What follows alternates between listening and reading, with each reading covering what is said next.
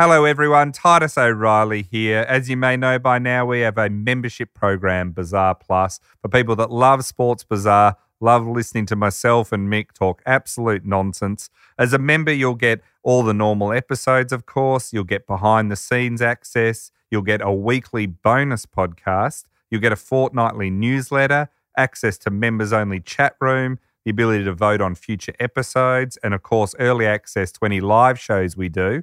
And it's very easy to join. Just go to the link in the show notes for this podcast or go to bazaarplus.com. That's Bazaar Plus, our membership program. We'd love to have you on board.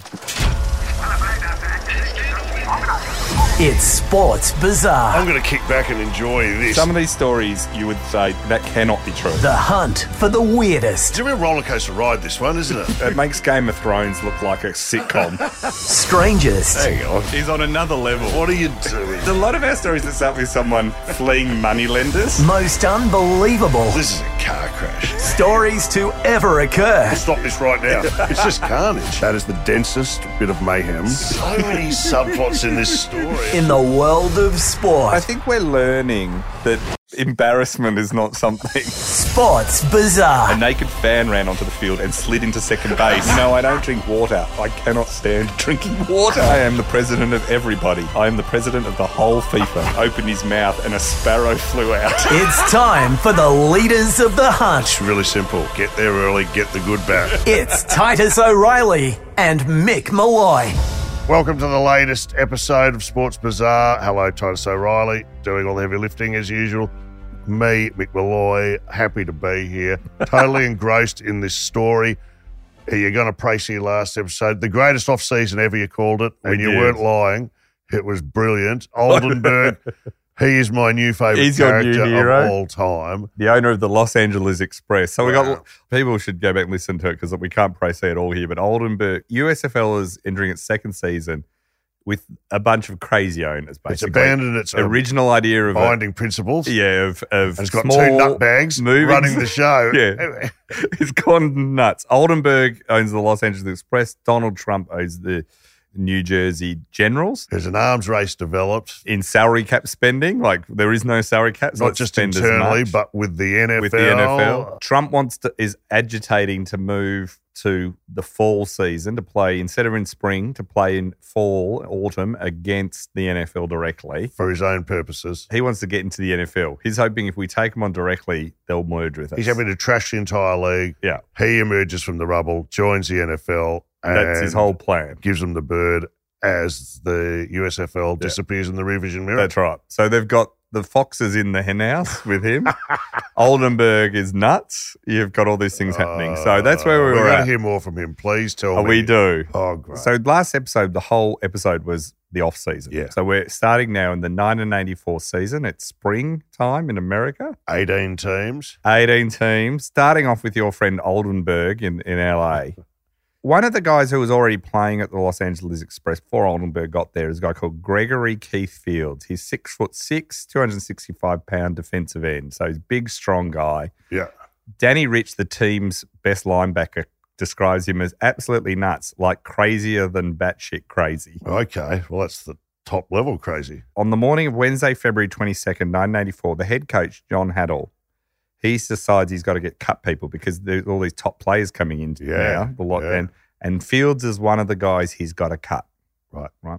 Now, he doesn't know this, but Fields had been signed by the Atlanta Falcons in the 82 off-season, but was cut in training camp. And when he was cut, he locked himself in the hotel room and told the Falcons defensive line coach that he wouldn't be leaving. And he didn't accept being released by the team. Okay. And the police had to be called to get him out. Didn't take it well. So an employee says to Haddle, the coach of the Los Angeles Express, if you're going to sack this guy, I'd have someone in the office with you. Haddle, though, had played for 16 years in the NFL as a quarterback, with a whole bunch of teams. He's a big guy. He's 6'1", 203 pounds. So he's like, I can handle myself. Sure. I'll go to this meeting. Right, it's all right. I can do it. He did say, he told two guys up with him, well, stand outside the door if you're all so worried, but don't come in. So Haddle covers in Fields. Fields knows what's coming. Moments before he enters the office, Fields spoke to Danny Rich, the linebacker, and said, if they dump me, they're going to have to get the National Guard to pull me out of here. So Greg Fields enters the coach's office. He's not happy. Haddle says, have a seat. Fields says, I'd rather not. What have you got to say? He says, well, we're letting you go. It's nothing you did. At that moment, Field punches him and he's got a bulky gold ring on his thumb, cuts his cheek deeply. Yeah. The two men burst into the room who are waiting outside, hear the ruckus. At the same time, Haddle is popping Field with a counter left. They're both punching on. Great. Mark Kennard, who's one of the high-paid rookie offensive linemen that's been brought in, said, it was craziness. That was my first day with the team. The security is everywhere, scrambling around. It's like, oh, my God, what have I walked into here? Mm-hmm. Fields is escorted from the facility and ordered never to return. As he marched towards his car and carried out, he says, I'll be back to kill Haddle and beat down Keith Gilbertson, the defensive line coach. It seems like a measured response. Measured response. Now, Klosterman, who's Oldenburg's right-hand man running the team, he has someone reach out to a guy called Nelson Mercado, who's a security expert. Yep. Because they're a bit worried about these threats of death. And they say, we need your help. Nelson Mercado at the time is working as a private bodyguard for Liberace. You just keep coming. I just think you're done. The deck's loaded. And then into another. We've had Andy Warhol, Liberace, Burt Reynolds, the $6 million man. We're not even. It's like the WWE. This is the best soap opera of all time. So they call him, and Mercado says, they called me and told me a disgruntled ex-player wanted to assassinate their head coach. Yeah. I'd had a lot of things in my career, but that was a new one. He says, why don't you call the police? Because he's working for Liberace in Vegas, right? So he's like, I'm a bit busy. They said, we did call the police, but the cops won't handle it the way you do. So Mercado says to Liberace, he's got other guys working for him. Can I have a leave of absence? I'm going to go sort this out for them, right? So he drives back to California. Now, Fields had called in. He denies this later, but Mercado says that he'd called in a threat to come to the facility on a random day armed with a Smith & Wesson Magnum and just start shooting, right? And in America, you take these threats seriously, right? It's like a dinner invitation. So Mercado starts following Greg Fields every day. He puts a trace on his vehicle. Yeah. And he lets the Express know every day where Greg Fields is. What he's up to. He says Fields would often park not far from the facility. He would tell people that he had a rifle and could shoot people from far while they were training. So Nelson Mercado becomes obsessed with tracking Greg Fields because he thinks this is terrible. Tell him. Everywhere he went, he was behind him. Yeah. Fields never knew he was being tracked, right, the whole time. Then in what is the true USFL DNA, Mercado thinks, this is my life now, following this psychopath around, right? At this point, what happens is this new team, one of the expansion teams, the San Antonio Gunslingers, who are desperate for players, don't know any of this. Yeah. They know about him punching the coach, but they don't know about the threats to kill. They sign Greg Fields to a free agent contract. Although they are gunslingers. Mercado goes back to looking after Liberace and goes, for one, like, I've caught a break here. Problem aborted. Problem solved. Now, Greg Fields flies to Texas, enters the Alamo Stadium where he's greeted by the members of the coaching staff and they're all dressed in pads and helmets as a joke. And on the wall is a newspaper clipping that says the headline, Player Punches Express Coach. Field goes, oh, man, you've got that on the wall. That's cold. So let's get to what may become... So that is a happy ending. Well, the story is not fully over. Jesus. By the way, I can't believe the Gamblers was not okay, but the Gunslingers is okay. Yeah, exactly. I think the San Antonio Gunslingers, for those listening, might become a few people's favourite new team. So it makes sense that Fields, who's one of the craziest players in the USFL, is there because it is arguably one of the craziest teams of all time. All right. The guy that owns it is a 6-year-old rancher and oilman named Clinton Mangas. He owns the team. Now, according to the USFL, he had lots of money, which is sort of true. His official biography in the media guide for the Gunslinger, so this is his own publication. This is how his own publication describes him. They describe him as a controversial, colourful, opinionated and hard-nosed, known throughout South Texas as a man who knows what he wants and how to obtain it. He prides himself on having as many loyal friends as detractors. That's his own media people writing about him, right? Yeah. He's born in Oklahoma in 1923. He's one of 7 children. He drops out of school before the 5th grade to go pick cotton. So you're really delving in. These guys grew up in that real Dust Bowl era of this is real of America. He never went home after that. So after 5th grade, he never goes home. Yeah. He has a bunch of low-paying blue-collar jobs from being he's a shrimper, he's a movie theatre janitor. His big dream when he's a young guy is to become a watch repairman. So he's not got a lot going on. He goes to the United States Coast Guard for a bit, but then one day he's working in a service station in Texas. Mm-hmm. He's still a young guy. This guy pulls in Lloyd Benson, who is like related to one of the former vice presidents of the United States, has been a politician, is worth a huge amount of money in land and oil deals in Texas. So suddenly he's working on the car of this very rich guy. Yep. He's got a fortune, and this is in the 40s, of $100 million, right? So huge. So he says to Benson, well, what are you doing in Texas? Where are you off to? You know, they're making small chat as he fills up the car. Says, oh, Farmer Jones up the road has some land for sale. And Mangas said, oh, that's interesting. Mangas then excuses himself and goes back into the service station and then puts a call through to Farmer Jones, who he knows very well. And then he walks back out and says, Mr. Benson, you can deal directly with me. I just bought the land. Oh, wow. Now, Benson... That is genius. That is genius, right? So Benson's standing there. He's just pulled in to buy petrol. He's told this kid he's off to buy this land. Suddenly the kid comes out and goes, well, I just bought it, so you have to deal with me. This is gold. Now, Benson could have been absolutely furious, you'd imagine. Or right? impressed. Instead, he's massively impressed. And from that day forward, he takes him under his wing. Says, stop working at the service station, come work for me. This is a great story. This is my favourite story of many so far. Oh, brilliant. He starts involving Mangas in all the land deals. He teaches him the tricks of cattle, oil, and land, 3 big things in Texas at the time, right? He teaches them all the tricks, how to do it, everything. And so Mangas over time, Clinton Mangas becomes the face of all the deals or the one doing it. And increasingly, Benson starts to just sit in the background. Is the real power in the money? That's and right. then Paul Burker in Texas Monthly wrote, Clinton Magnus learned from Lloyd Benson the fundamental lesson of South Texas. Land is power. So Mangus, over the time with him, he then starts to come out into his own, but he becomes one of the elite property traders in Texas. Yep. Burker wrote, he has no peer when it comes to understanding the intricacies of deals. He knew how to read people. He could be charming and expansive and incredibly persuasive, or he could be belligerent and ruthless. So as the years pass, he becomes known for regularly being sued for unpaid bills and skipped taxes. He writes fake checks. He bribes whoever would do it. He's indicted in 1963 for making false statements on a loan application to the state of Texas. But he's so rich. These are all seen as the dodgy dealings of a very powerful rich man, rather than he's not a con. He's not seen as a con man, right? The price of doing business. Yeah. The mayor of San Antonio once said, "There's a role for the bull in the pasture. It's not to everyone's taste, but it's an essential role to be played." So he sort of seen doesn't need to be done. Yeah. Even his courtroom adversaries, because he's always being sued, were impressed by him. They said he's got a magnetism and a bravado that attracts people and holds them in a sort of state. This was an opposing lawyer. It's like those old stories about rattlesnakes being able to hypnotize birds.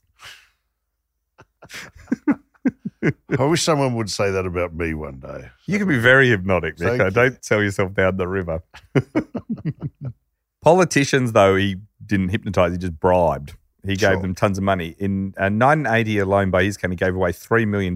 Now, weirdly, he gave money to Democratic candidates rather than the Republicans. Why? There were certain parts of the South Texas that were controlled by the Democrats, and he Little sort of pockets was in of- that. Yeah. I think also he got more bang for his buck because everyone was bribing the Republicans. Yeah, just get to the back of the queue. Yeah, so he was like, here. this seemed to help him. The Texas Supreme Court Justice, Magnus, once gave him $100,000. He once, not long afterwards, there was a heated dispute over a bunch of ranch land.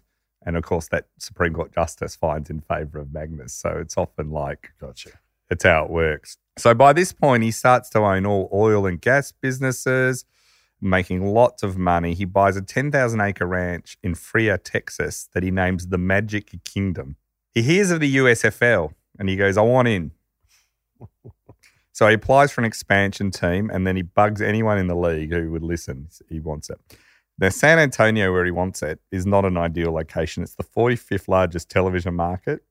Not good. Yeah. It's got the Alamo Stadium, which had been built in 1939. So this is in the 80s. It's a slum. Yeah, it's seated only 24,000. It's a high school stadium, basically. It's known as the Rock Pile. The paint's peeling. It's rust everywhere. The elevator that ferried people to the press box regularly stopped moving somewhere between the first and second levels. Daryl Muskie, who's an offensive lineman, says you'd get stuck in it all the time.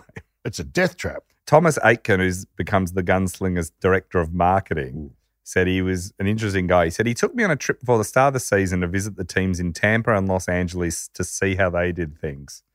We went to the Bandits in Tampa Bay on a Learjet, and then instead of going to California, he decided we should go hunting in Alaska. So we went there, killed some caribou, came home like it was no big deal. Fantastic. The people Magnus hires to run the Gunslingers are family and friends, right? Basically, Well, that's not good. they have no idea how to run a football team. Not okay. Like, No. the result was an organization that was notoriously cheap, even by USFL standards. The front office had no idea about football to the point where, before the season start, they spent a lot of time and effort trying to figure out what colour uniforms and helmets they needed to provide the visiting teams when they came to town. Right. They didn't know that the teams would bring their own helmets and uniforms.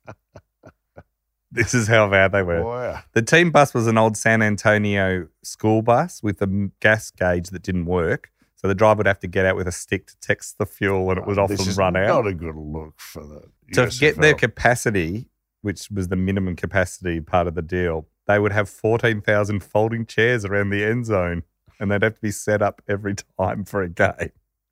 They used to try to save money by mailing press releases in bulk, Yeah. often resulting in them arriving days after the games. Yes. Among the promotions they attended were cowboys firing real guns into the air. The Gunslingers. The Gunslingers, right? During a national televised Monday night game against Houston, the stadium lights go out. So it's a live national TV. They go out for 48 minutes. No. So, this is a Monday night football game. Yeah. Huge, nationally televised. Some of the lights up 40 minutes.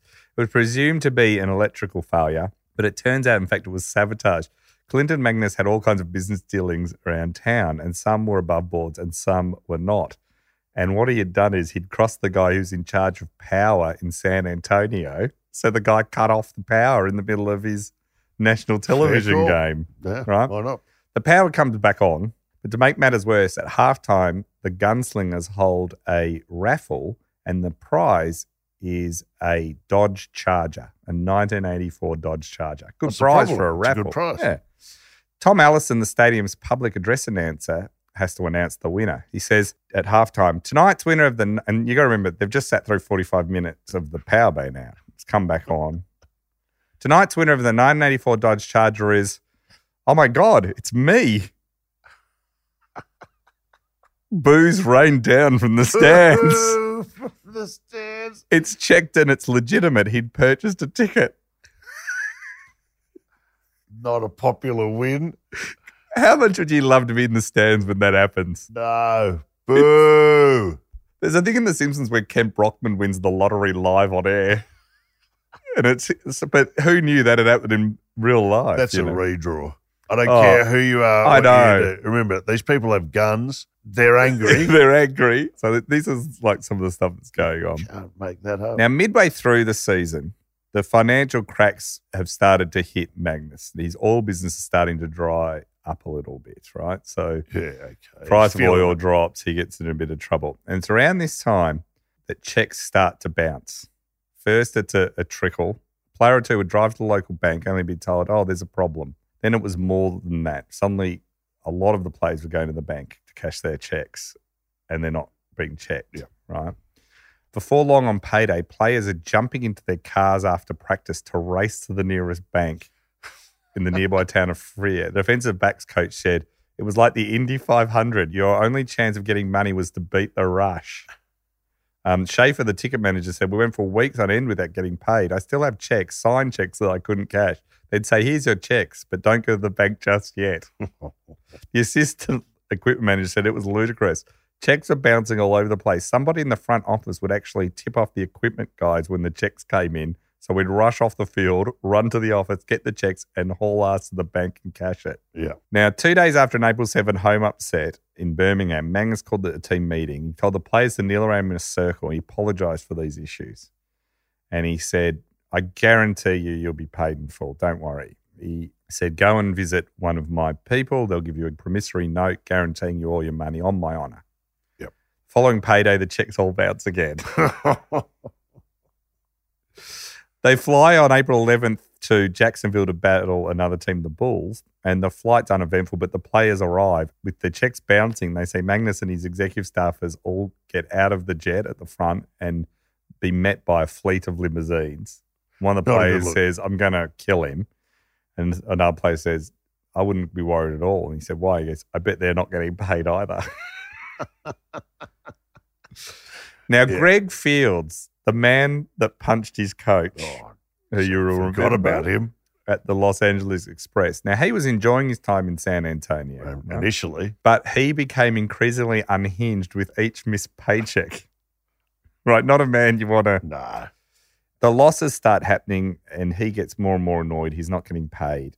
He waits for a rare day that Mangus actually shows up at the training facility. Yeah. Fields says, I told myself, man, I can't take this anymore. I need to do something. So I followed him home. So Fields trails... There's a pattern of behaviour forming here with Fields. So Fields follows Magnus back to his ranch, the Magic Kingdom. He parks his car a few streets away. As Mangus walks through his front door, Fields sprints up behind him and taps him on the shoulder. Mangus turns around and is terrified to see Fields there holding a baseball bat. Fields says, hey, Clinton Magnus, don't tell me you're broke, man. You're not going to have me believe that stuff. Magnus is just staring in terror.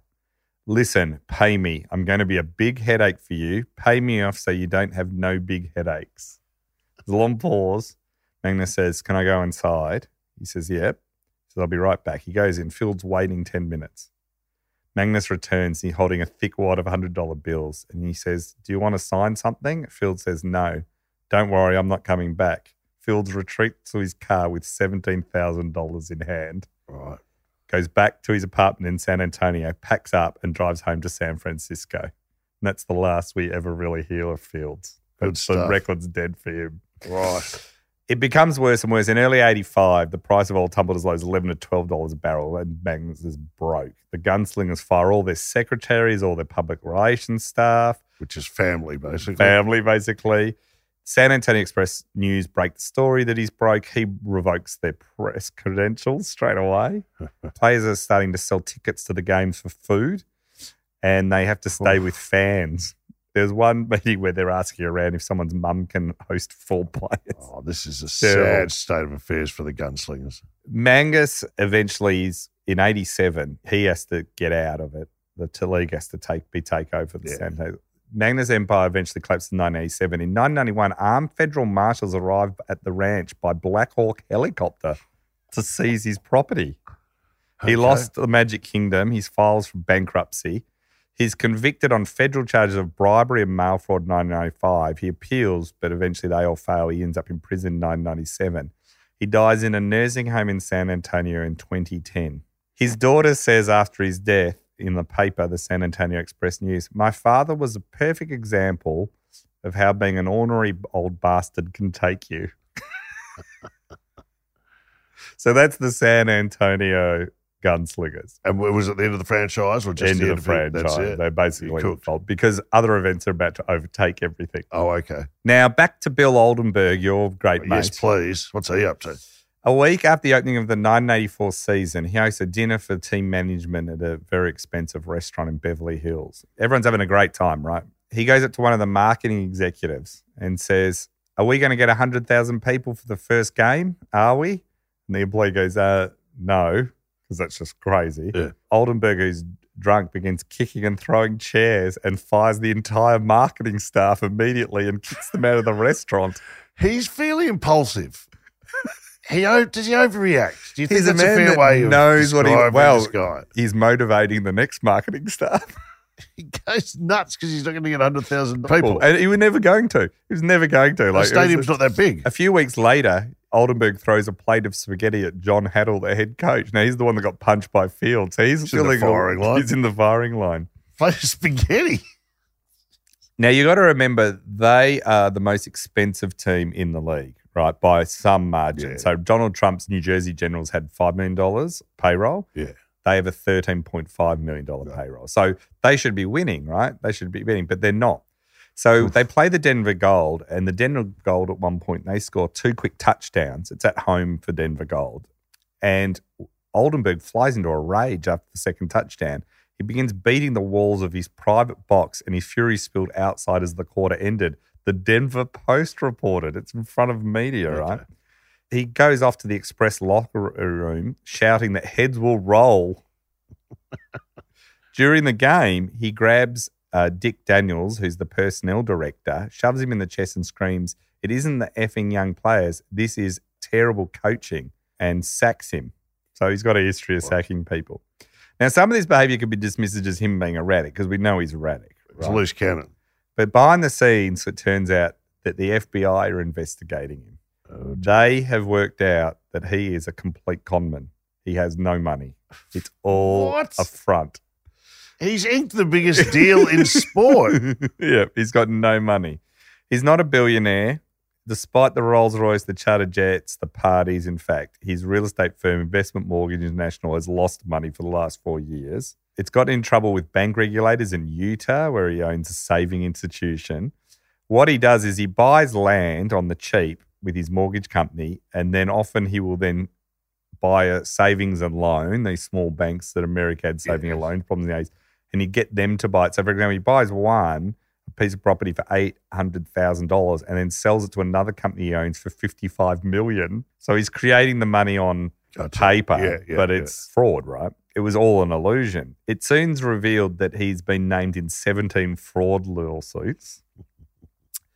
The Wall Street Journal prints a headline, "Loan banker is said to lure weak SNLs, savings and loans, into many shaky deals." So they revealed all of this, which leaves the USFL scrambling. One savings and loan regulator interviewed for this article says his successes were largely a figment of his imagination, right? He had no money. There have always been people with ambition and dreams who thought they could make 2 + 2 = 5, explained John French, head of mortgage banking for Grubb & Ellis, a San Francisco-based firm. Mr. Oldenburg is trying to make 2 + 2 = 50. So it turns out that when he said, "I'm worth 100 million," got his accountants to send it to the USFL, the league never really looked at it. They thought it was good. They never did a background check. So it was just a lie from his accounting firm. Why would he go into something as public and as... Because he's just ego and he's nuts. His ego was like he wanted to be a big man. Gotcha. And it was like a Ponzi scheme, right? Like as long as the money, he could keep doing the fraud. It was only when the FBI got onto him and there were a few issues that it actually started to come in. Now, within a week of this article running, the owner, his attorneys informed the USFL that they can no longer afford to pay their bills. And the express controller said he just disappeared. Just one day, he's gone. Poof, gone. That's the end of him. The USFL have already lost their owner in Chicago. Remember the other guy who ghosted them and just said, "I'd have enough"? It's starting to look shaky. So they take over the league. So all the other owners have to basically take it up. No one at first is willing to buy it because it's got this huge payroll. Yeah. So not only is, it's gone a bit shaky, but it's got this huge payroll. Finally, luckily for the league, real estate magnate and Houston Gamblers minority owner Jay Roullier, he gets preliminary approval to take over the team. And they think, good, we've saved it. Because we need LA and we need New York, the markets. His lawyer meets with the league, unlike Oldenburg, who told them to get stuff. No. I think he said, "What, you want to take a picture of my cock?" Yeah. General Counsel Bill McSherry of the USFL grows concerned when he starts asking financial questions of Roulier's lawyer and he won't answer them. So he starts to think, well, we better investigate this guy. It turns out he, like Oldenburg, is completely lying about his net worth. Good Lord. So suddenly the replacement owner's fallen through as well. So now Trump smells blood. Remember, Trump wants to move them to 4. He doesn't have the numbers. But with Oldenburg now gone and the league in disarray, he starts attacking the CEO, Chet Simons, and saying, this guy can't run a league. It's terrible. He starts poisoning everyone against the USFL's head office. He starts saying, look at the problem. We're losing LA. We're losing Chicago. I'm the only one that knows how to run a place. I can fix it. All that, right? Jim Morrow, who coaches the Stars, says, you got to remember, we're a new league. We had a lot of growing pains, but our numbers were still good. there was no need to do this. But at the end of 84, the Philadelphia Stars beat the Arizona Wranglers 23-3 in the championship game. It's over. And then we get to the next off-season. So in 1984, things are coming to a head with Oldenburg gone, Trump in ascendancy internally, head office increasingly weakened by all this. Trump is talking to all the owners all the time saying, we've got to change this. It's not working. Now, John Bassett, who's his big adversary, owns the Tampa Bay Bandits, who's been the one that wrote a letter threatening to punch Trump and knows what he's doing. He's the opposition. He's the last remaining, with Dixon gone and a lot of the key early owners gone. He's the last bastion and the leader of the opposition to this. Let's rush everything, spend a lot of money, move to fall, move to autumn. He's like, no. And he's smart enough and strong enough. But it's discovered that he is fighting a losing battle in this thing because he'd early in his life had 2 rounds of melanoma. He finds out that he's been diagnosed with brain cancer. He's not going to make it. Okay, sure. A sports historian, Dennis Crawford, who's written a fair bit about that and has written a book about Bassett, says as Bassett got weaker, Trump got bolder. So Trump sees that his main opposition of Bassett, who's smart, is not going to make it. Bassett, despite knowing he's not going to make it, keeps fighting into 85. But by 1986, Bassett dies on May 14th, 1986. And the last of most of 85, he's just has to sell the team and go. Mark Tolan, who's the head of the USFL's highlight film show and goes on to direct a documentary about the USFL for ESPN, he says Trump was a bully. From the beginning, I had enormous respect for Chet Simons and Bassett, and I saw Trump bullying them and using the USFL to get NFL through the back door. The NFL didn't want him. Bassett was dying and Trump derailed Simons. He was good at finding and exploiting an opponent's weakness. So Trump now shifts to the next level in trying to move everything, right? He wants to move to fall, and by challenging the NFL in fall, he hopes they either merge or just accept his team in. Yep. Jerry Argovitz, the owner of the Houston Gamblers, says he was not an honourable man. The truth wasn't his thing. But I've always said one thing about Donald Trump. You don't ever underestimate Donald. He can charm you out of your pants.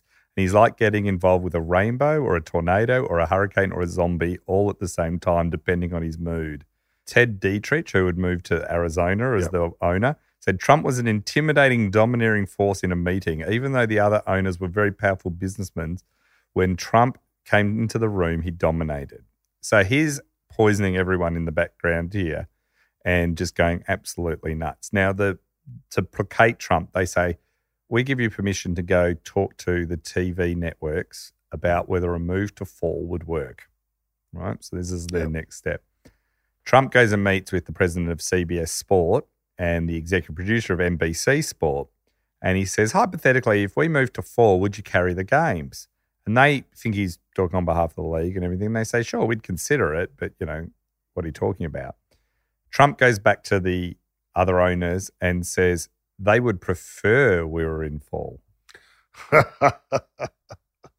Unbelievable. So the owners start to believe this. They start to go, oh, okay, maybe Trump's right. If the TV networks want us in fall. Why would you believe this guy? Why would you send him on his own? You get what you deserve. Now, in August 1984, the USFL finally have a vote, and they vote to move from spring to autumn in 1986 and compete directly with the NFL. Wow.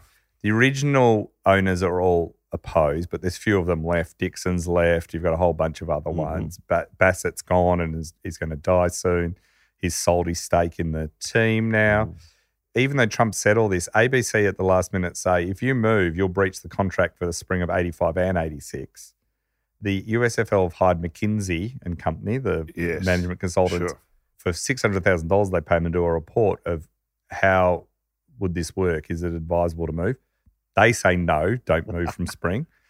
And the head of operations and marketing for their own USFL, the executives running it, tell all the owners, do not do this. But the USFL say, and Trump mainly says, these guys don't know what they're talking about. Trump gets up in a meeting and says, I've listened to all this and they're all wrong. We've got to move.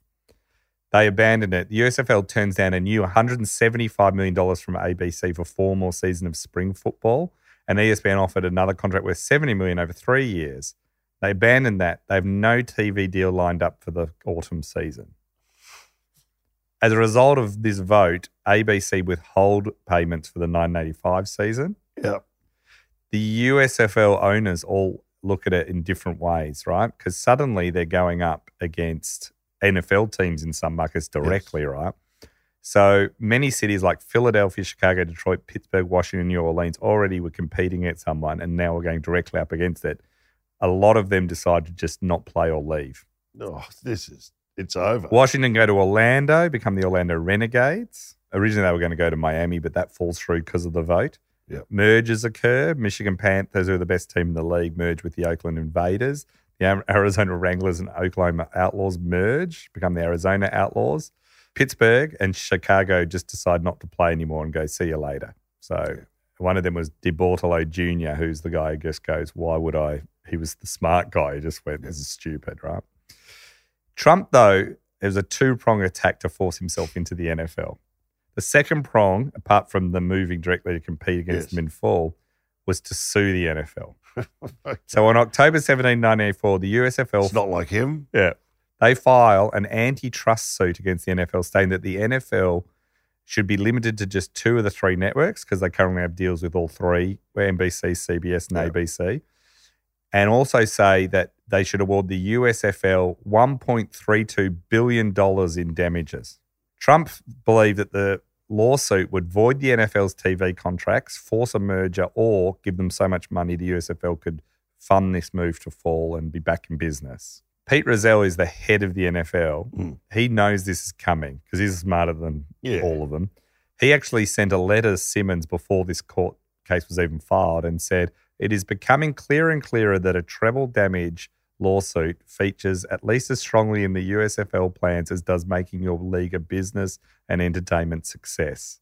Now, what he means by a treble damage is under the Sherman Antitrust Act in America, which is against forming monopolies. Yes. If you're found to illegally form a monopoly, if you're found guilty and then damages are awarded to your opponent, whatever the damages are instantly tripled. Right. So it's called a treble damage thing, right? Yeah. So that's how you get to like $1 billion and almost it's estimated it could be as much as $2 billion if they get this up. So it's filed in there.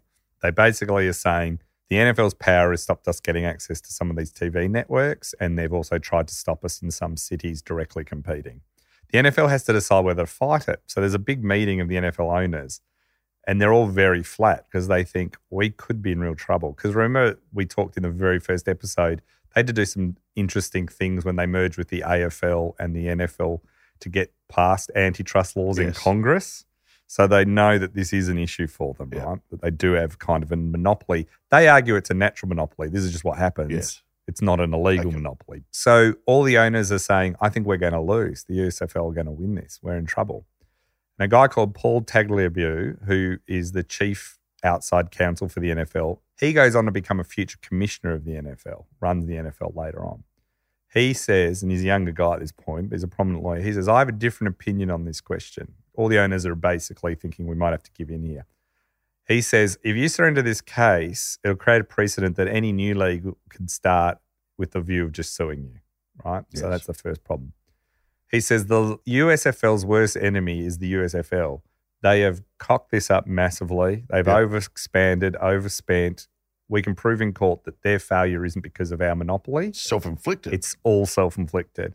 He also says Donald Trump is our greatest legal asset. Let's fight. The NFL owners vote after his speech and decide to fight the case. Right. January 1985, Chet Simmons is the CEO. He quits. Trump now runs the league in all but name. A guy called Harry Asher becomes the commissioner, but he's all pro-Trump.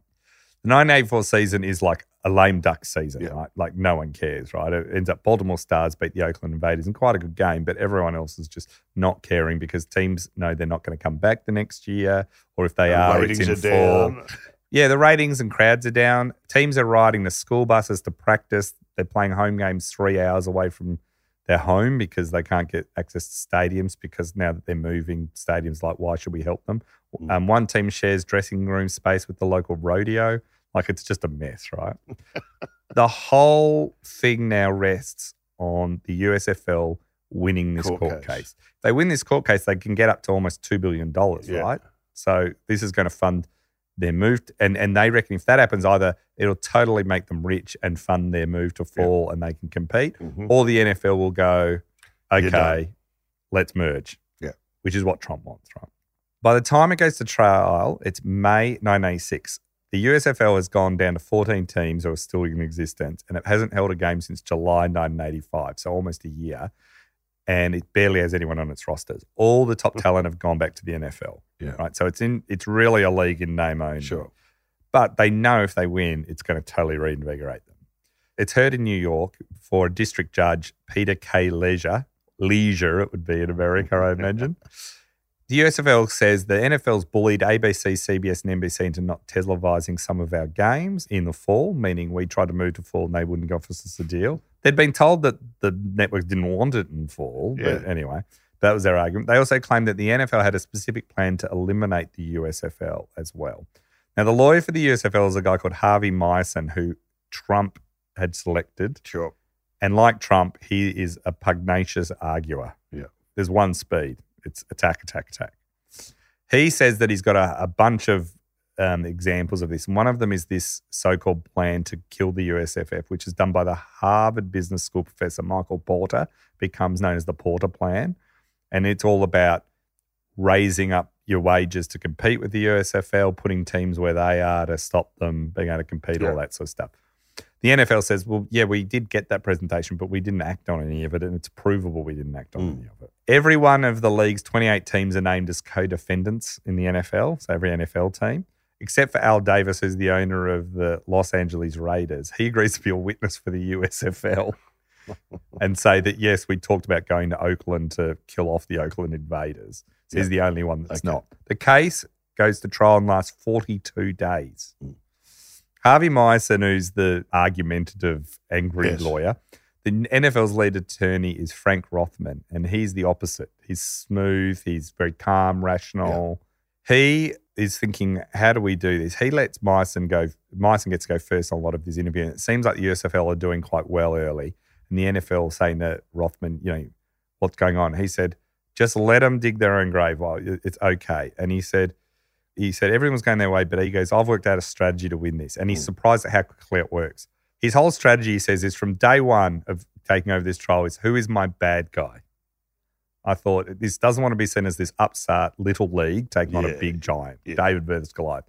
So he said, I looked around and I thought, how do I make the USFL seem like bad guys? And he goes, the more I developed this strategy, the more I wanted Donald Trump as my fall guy. I would call it Donald versus Goliath. I would make their scheme Donald's planned, which it was. I would show that Donald Trump is not a little lightweight. He's one of the richest men in America. He was such a lousy witness for them and a great one for us. Pete Rozelle gets called to the stand, the head of the NFL, to testify. He's the first witness. Over the course of 5 days, Meissen, the USFL lawyer, hammers him, absolutely hammers him.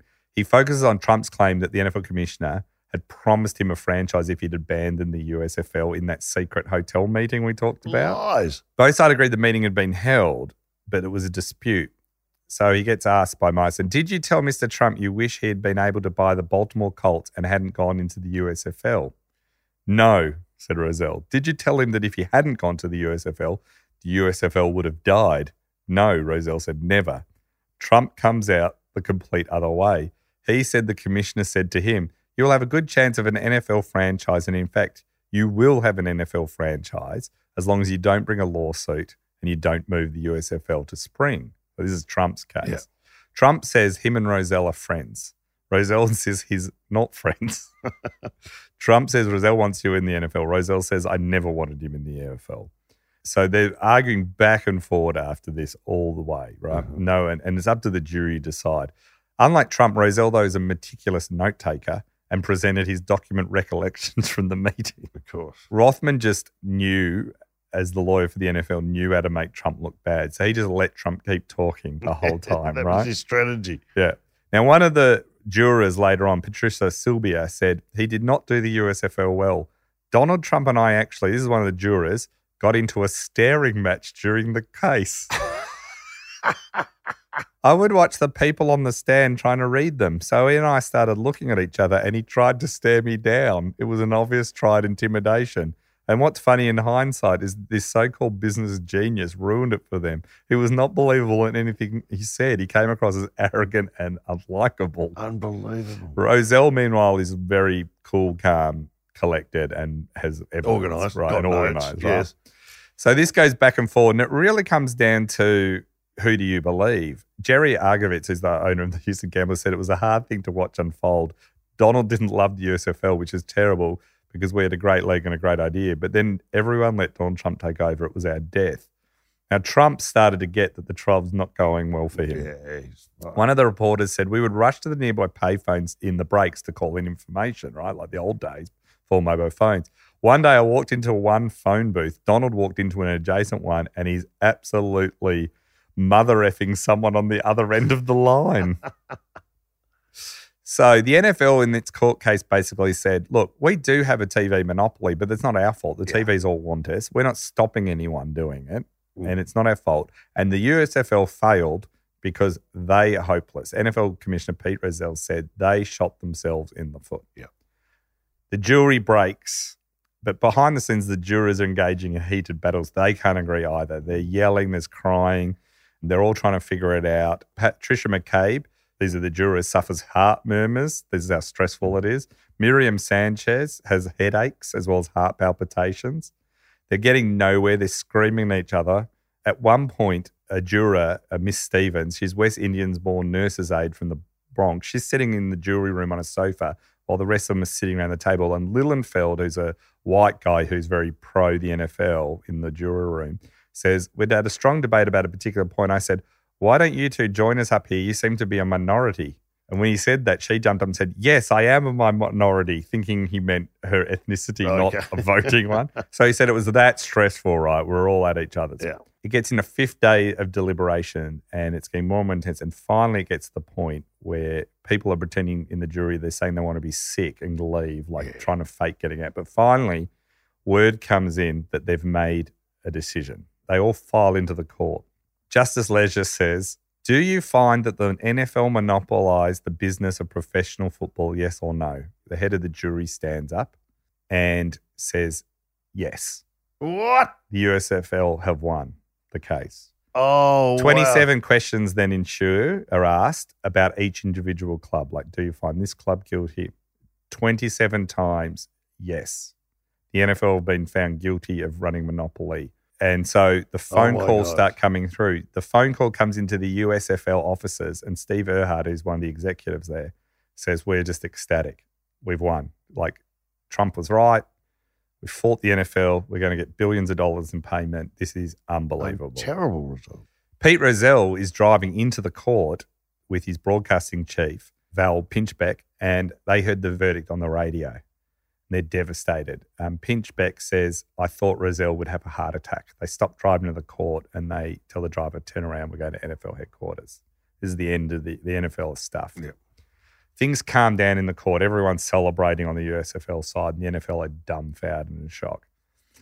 And it's time for the jury now to declare the way it works. The jury says what the damages are going to be. Now, remember, it's an antitrust case. So whatever the damages are, gets tripled. Yeah. So it can sound like a huge number and then it's triple. Yeah. The jury forewoman, Patricia McCabe, stands up and in a flat, unemotional voice says, the damages are $1. Which is instantly tripled to $3.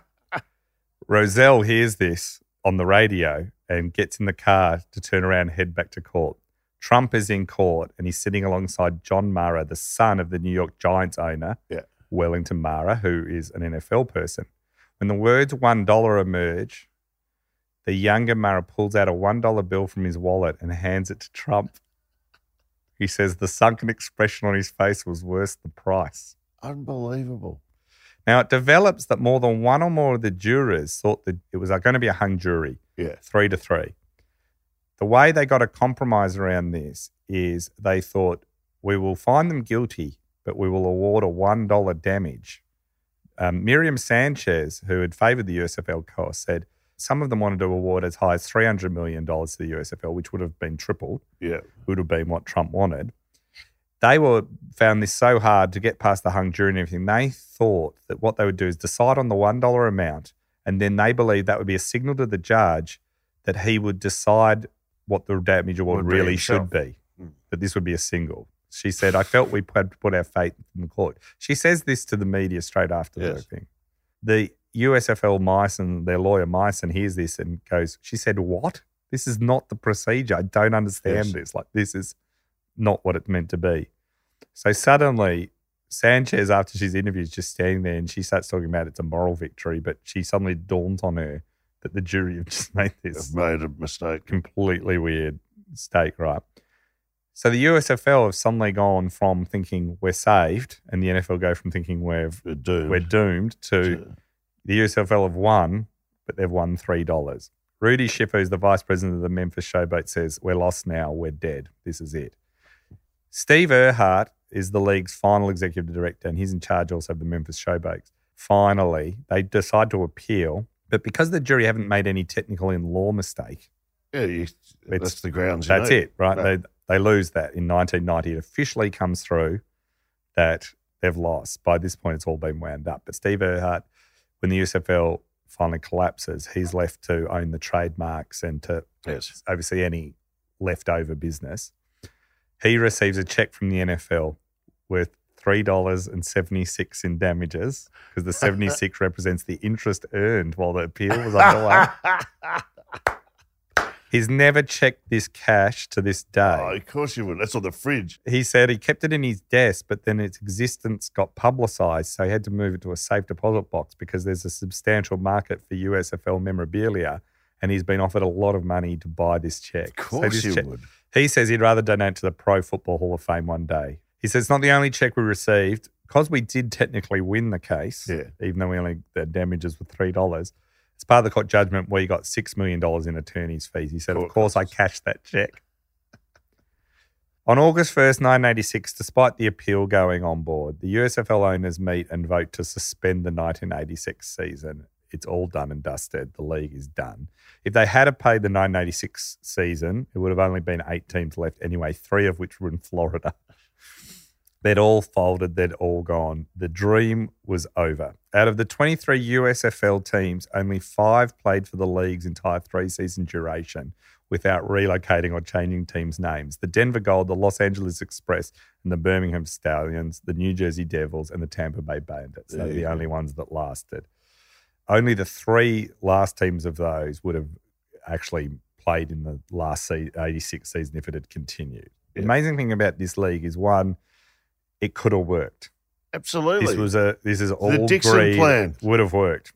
Just no doubt it would have worked. A new USFL has started up in the recent years and is currently running in America in spring football. A bit of a postscript to all of this. Yes, please. In 2014, the Buffalo Bills' original owner, Ralph Wilson, died. There's an NFL team.